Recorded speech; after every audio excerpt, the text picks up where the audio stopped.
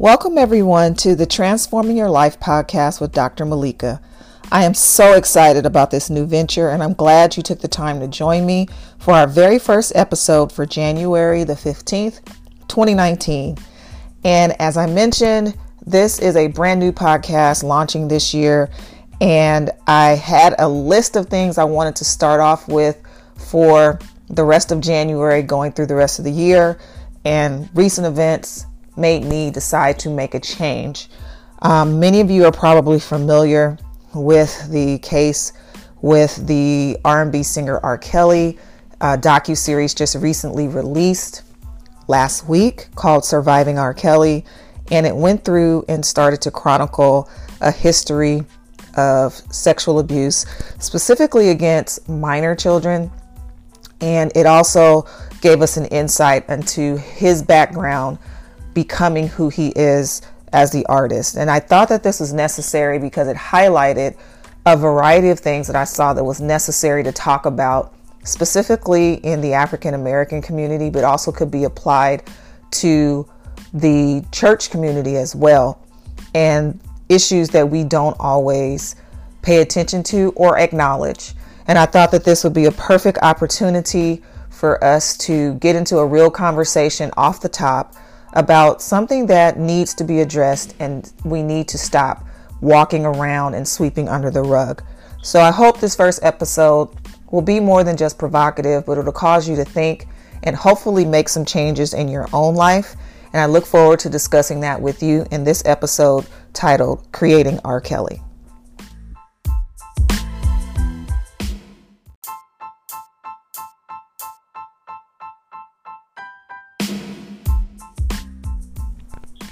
Welcome back to the podcast. So hopefully you were able to listen to that introduction, and we're going to get right into it.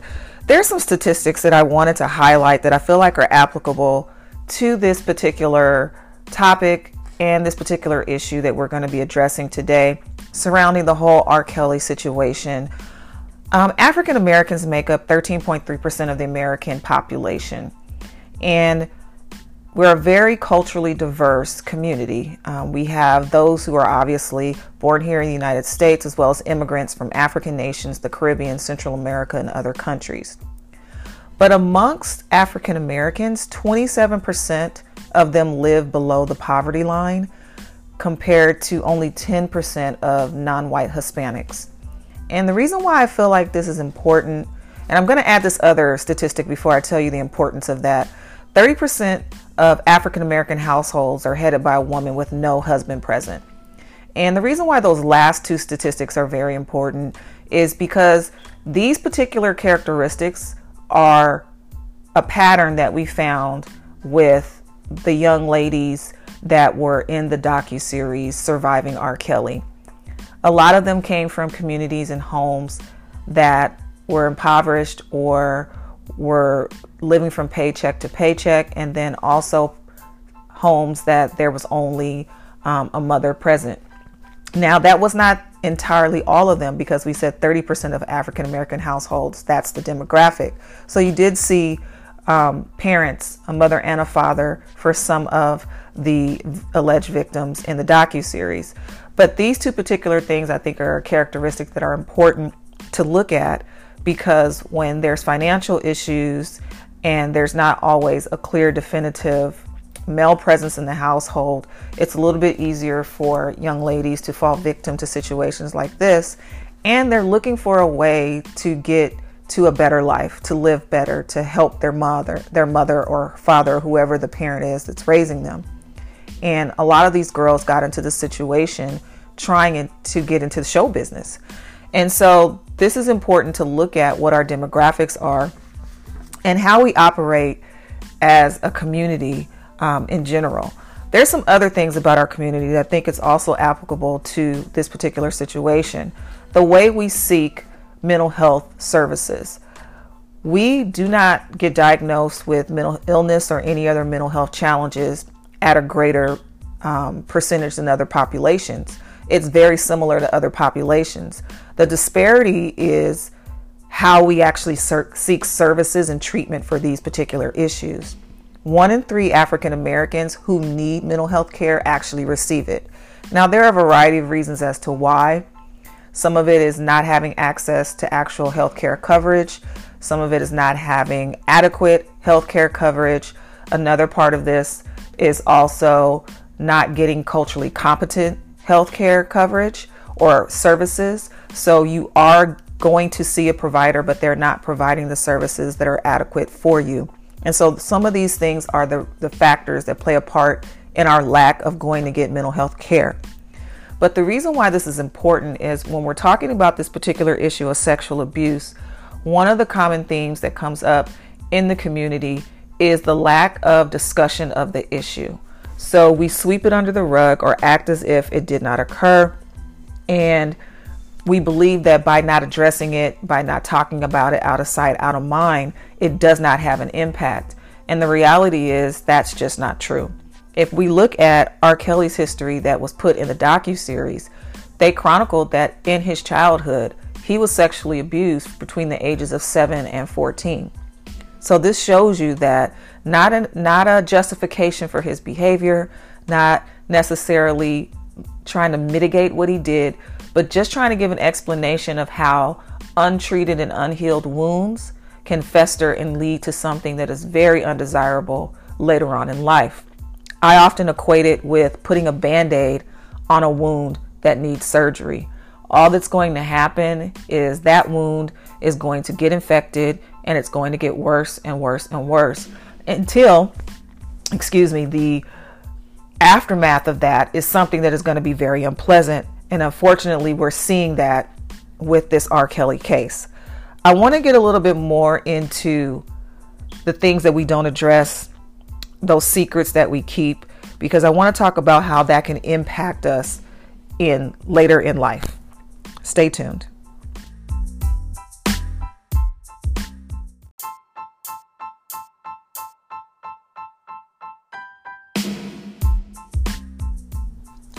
Welcome back to the podcast. So in the last segment, I gave you some statistics that apply to the African American community, our demographic, and specifically to our mental health seeking behaviors. And so I wanted to kind of piggyback off of that in this next segment and talk about the issue of secrets that are kept in the community. This particular issue of sexual abuse is very taboo. It's not one to talk about. I mean, let's be honest, it's very uncomfortable. But despite the discomfort, it's something that needs to be addressed. But there is a pattern pervasively within the African American community of not talking about things that happen, having secrets, and keeping an image of what we believe people expect to see or is favorable for people to see of our family, of ourselves, etc. But this image that we're maintaining is killing us and destroying us as a community and individually. And so I wanted to talk about this because I gave the analogy in the last segment of putting a Band-Aid on a wound that needs surgery. And I feel like this is one of those wounds that needs skilled surgery. A surgeon is skilled. They know what to do to go in to take out the things that should not be there, that are going to be harmful, that could possibly cause death, or, maybe something like infection that could lead to death. But they're skilled at taking those things out in order to allow the body to heal. So it's cutting, but cutting with a purpose, because that cutting is going to allow the healing to begin. When we don't address issues like childhood sexual abuse or domestic violence or childhood physical abuse, it's not going to go away. The psyche is not designed that way. It's still there. And just looking at R. Kelly's own story and background, we can see how his childhood abuse led to who he became. Now, there were some other factors that I found interesting, coupled with his sexual abuse that he admitted happened between the ages of 7 and 14. It has been disclosed in the docuseries as well as in other news articles and interviews that he has had a challenge with reading since he was very young, and he was bullied and teased because of that, where he was very introverted, he would cry constantly, and it caused him not to seek to interact on a social level. That, coupled with the abuse that he suffered, I believe was the perfect storm of life events that put him on the path that he became on, or what we believe him to be on. Again, these are all allegations. He has not been convicted of this, and so we have to continue to say that.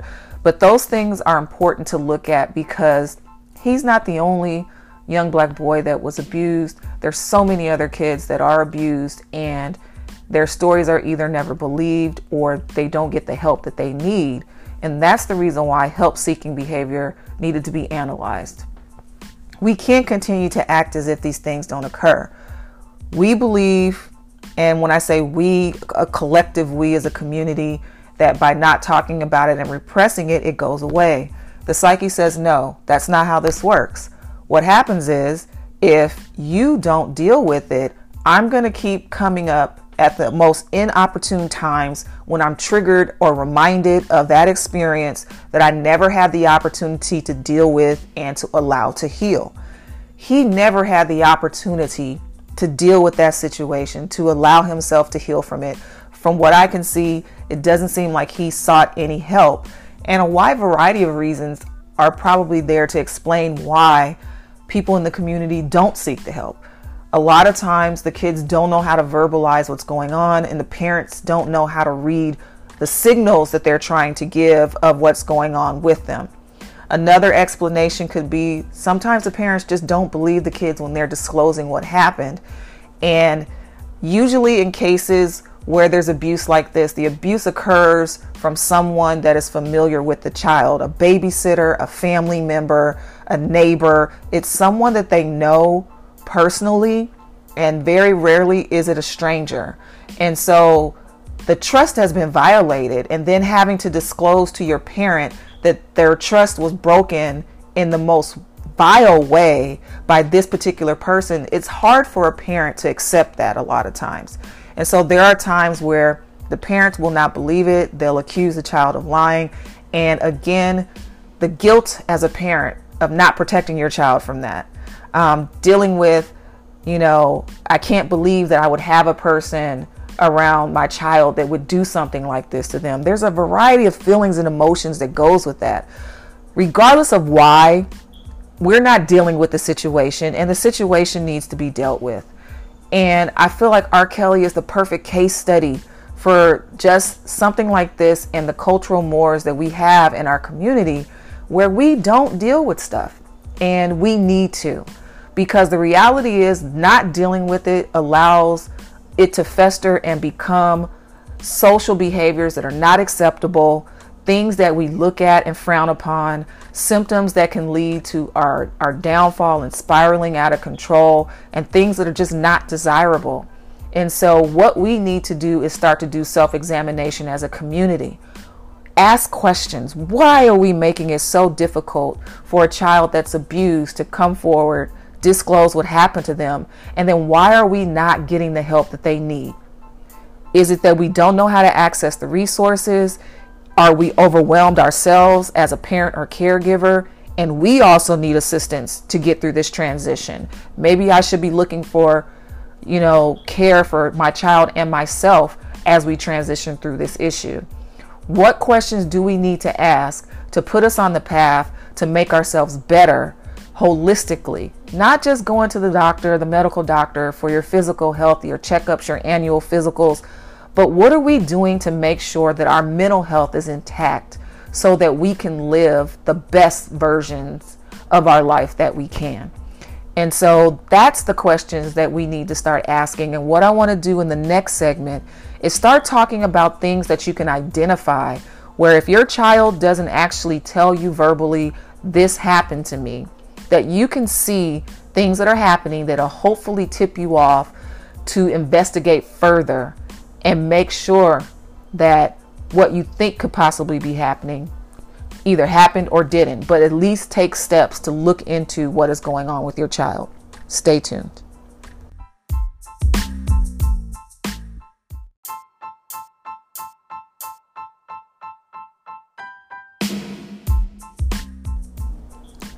Welcome back to the podcast.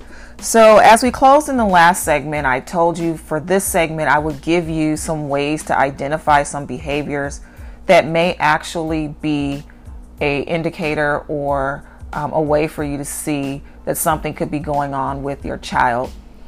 If you're worried, you might want to start not only looking for yourself, but talk to friends, family members, the school counselor, or anyone that's around, the teacher who's around your child, to see if they're seeing the same patterns and changes that you're seeing. Here are some of the behaviors that you should look at that could possibly be signs that you might need to take your child in for an evaluation. This is for younger children. There could be a marked fall in their school performance. So that just means simply they were performing at level or above grade level or above average, and then all of a sudden there's a dramatic drop in their performance. Their poor grades in school could be there, and they could still be trying extremely hard to do well with their schoolwork, but it's not translating to their grades. They could be severely worried or anxious, and this could be shown by regular refusal for them to go to school, go to sleep, or take part in activities that are normal for their age. Frequent physical complaints, so complaining of stomach aches, headaches, arm hurts, things of that nature that they've never complained about before. Hyperactivity, which includes fidgeting, constant movement beyond regular playing with or without, difficulty paying attention, persistent nightmares, persistent disobedience or aggression, and provocative opposition to authority figures. There could be frequent unexplainable temper tantrums and threats to harm or kill themselves. So that is for younger children. For pre-adolescent and adolescents, here are some things to look for. Marked decline in school performance, inability to cope with problems and daily activities, marked changes in their sleeping and or eating habits, extreme difficulties in concentrating that get in the way at school or at home. They could be sexually acting out, depression shown by sustained prolonged negative mood or attitude, and that could also be coupled with a poor appetite, difficulty sleeping, thoughts of death. There could be severe mood swings, strong worry and anxiety. They could be now using and dabbling with alcohol and or drugs repeatedly, an intense fear of becoming obese, but it does not correlate to their actual body weight, which will provoke excessive dieting, throwing up, or using laxative to lose weight, persistent nightmares, threats of self-harm or harm to others, self-injury or self-destructive behaviors, frequent outburst or anger aggression, repeated threats to run away, aggressive or non-aggressive consistent violation of rights of others, opposition to authority, truancy, theft, or vandalism, and then the final, strange thoughts, beliefs, feelings, or unusual behaviors. If any of these things become a pattern that you see with your children and it persists over an extended period of time, especially if you feel like your child's life is threatened or you should be concerned about it, you might want to take them and get a consultation with a child or adolescent therapist. It can be a psychiatrist, psychologist, or any other trained mental health professional, but don't ignore it. Don't try to pass it off as them just being a typical child or them being a bad kid and picking up bad behaviors from friends at school. These things are a pattern that we have found that kids display that are indicators that something has happened to them. And so it's better to be safe than sorry. This is not one of those things where you want to have after the fact and have hindsight where you say, I wish I would have done. I'd rather you overreact and possibly try to do something to help the child than to discover that something occurred and you didn't act to try to get them the help that they needed. So those are some things to look for. Make sure that you're allowing the child to have open and honest conversation with you. Allow yourself to be the safe space for them to disclose what's going on with them. If you don't feel like you can handle the conversation, bring in a resource for yourself that can be there to support you as you talk to your child about what could possibly have happened to them.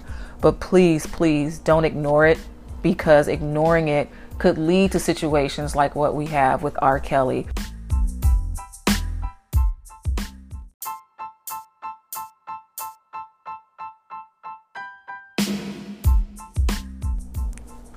Welcome back to the podcast. In the last segment, I gave you some signs to look for to identify if there is possibly something that you needed to investigate further with your child.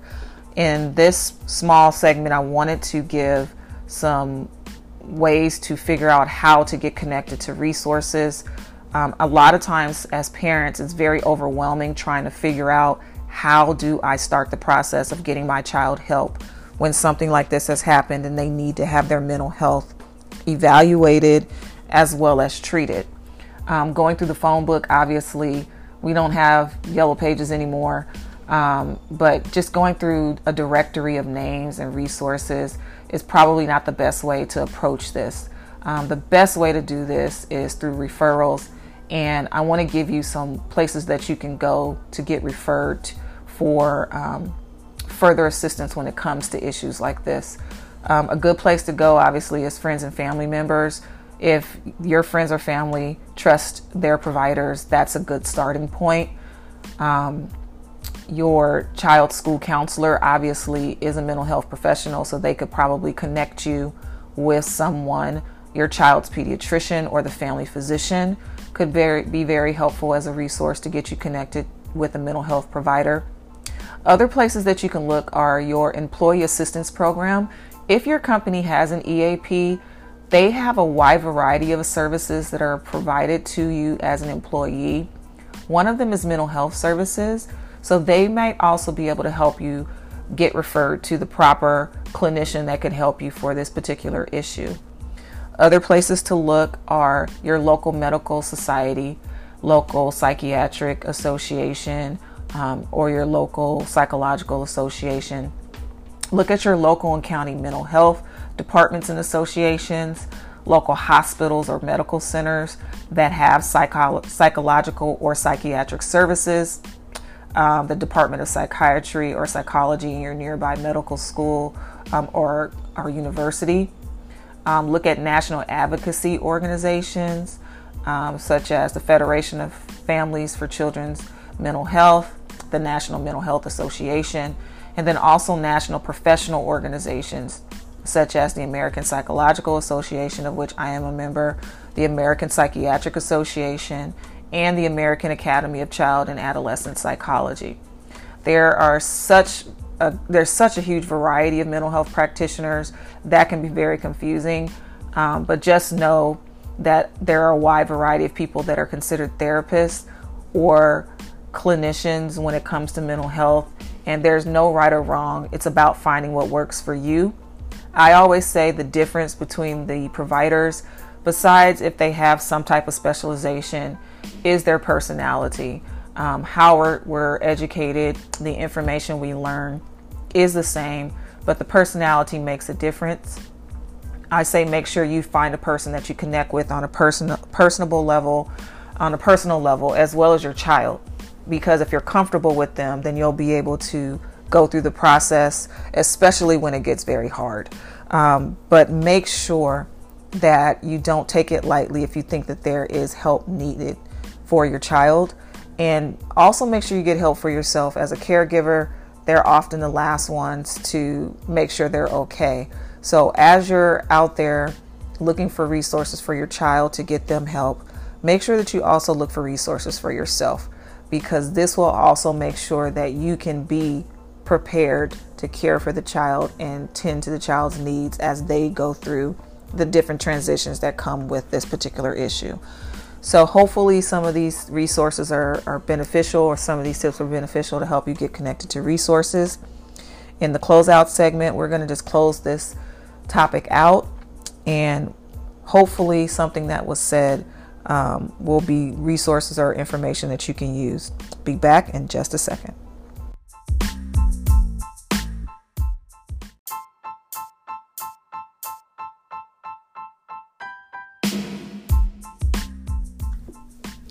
Welcome back to the closing of the podcast. I hope something that was said was beneficial, but I just want to recap a couple of things. Remember, you can't sweep things under the rug and think that they're never going to impact you at all, because unfortunately the way our psyche is set up, those things never go away.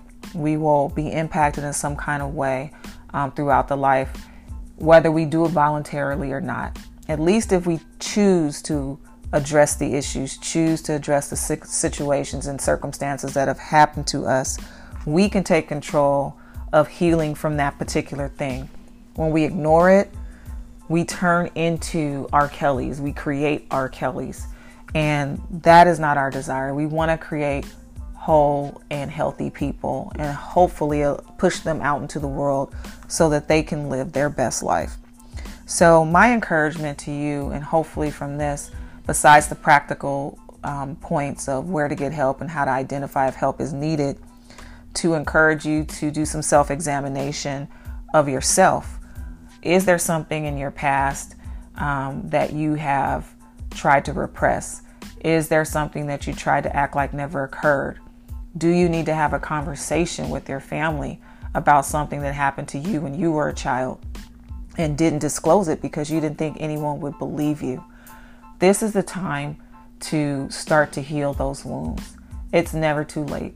I feel like as long as you're still breathing, you have the opportunity to do something to be better and a better version of yourself.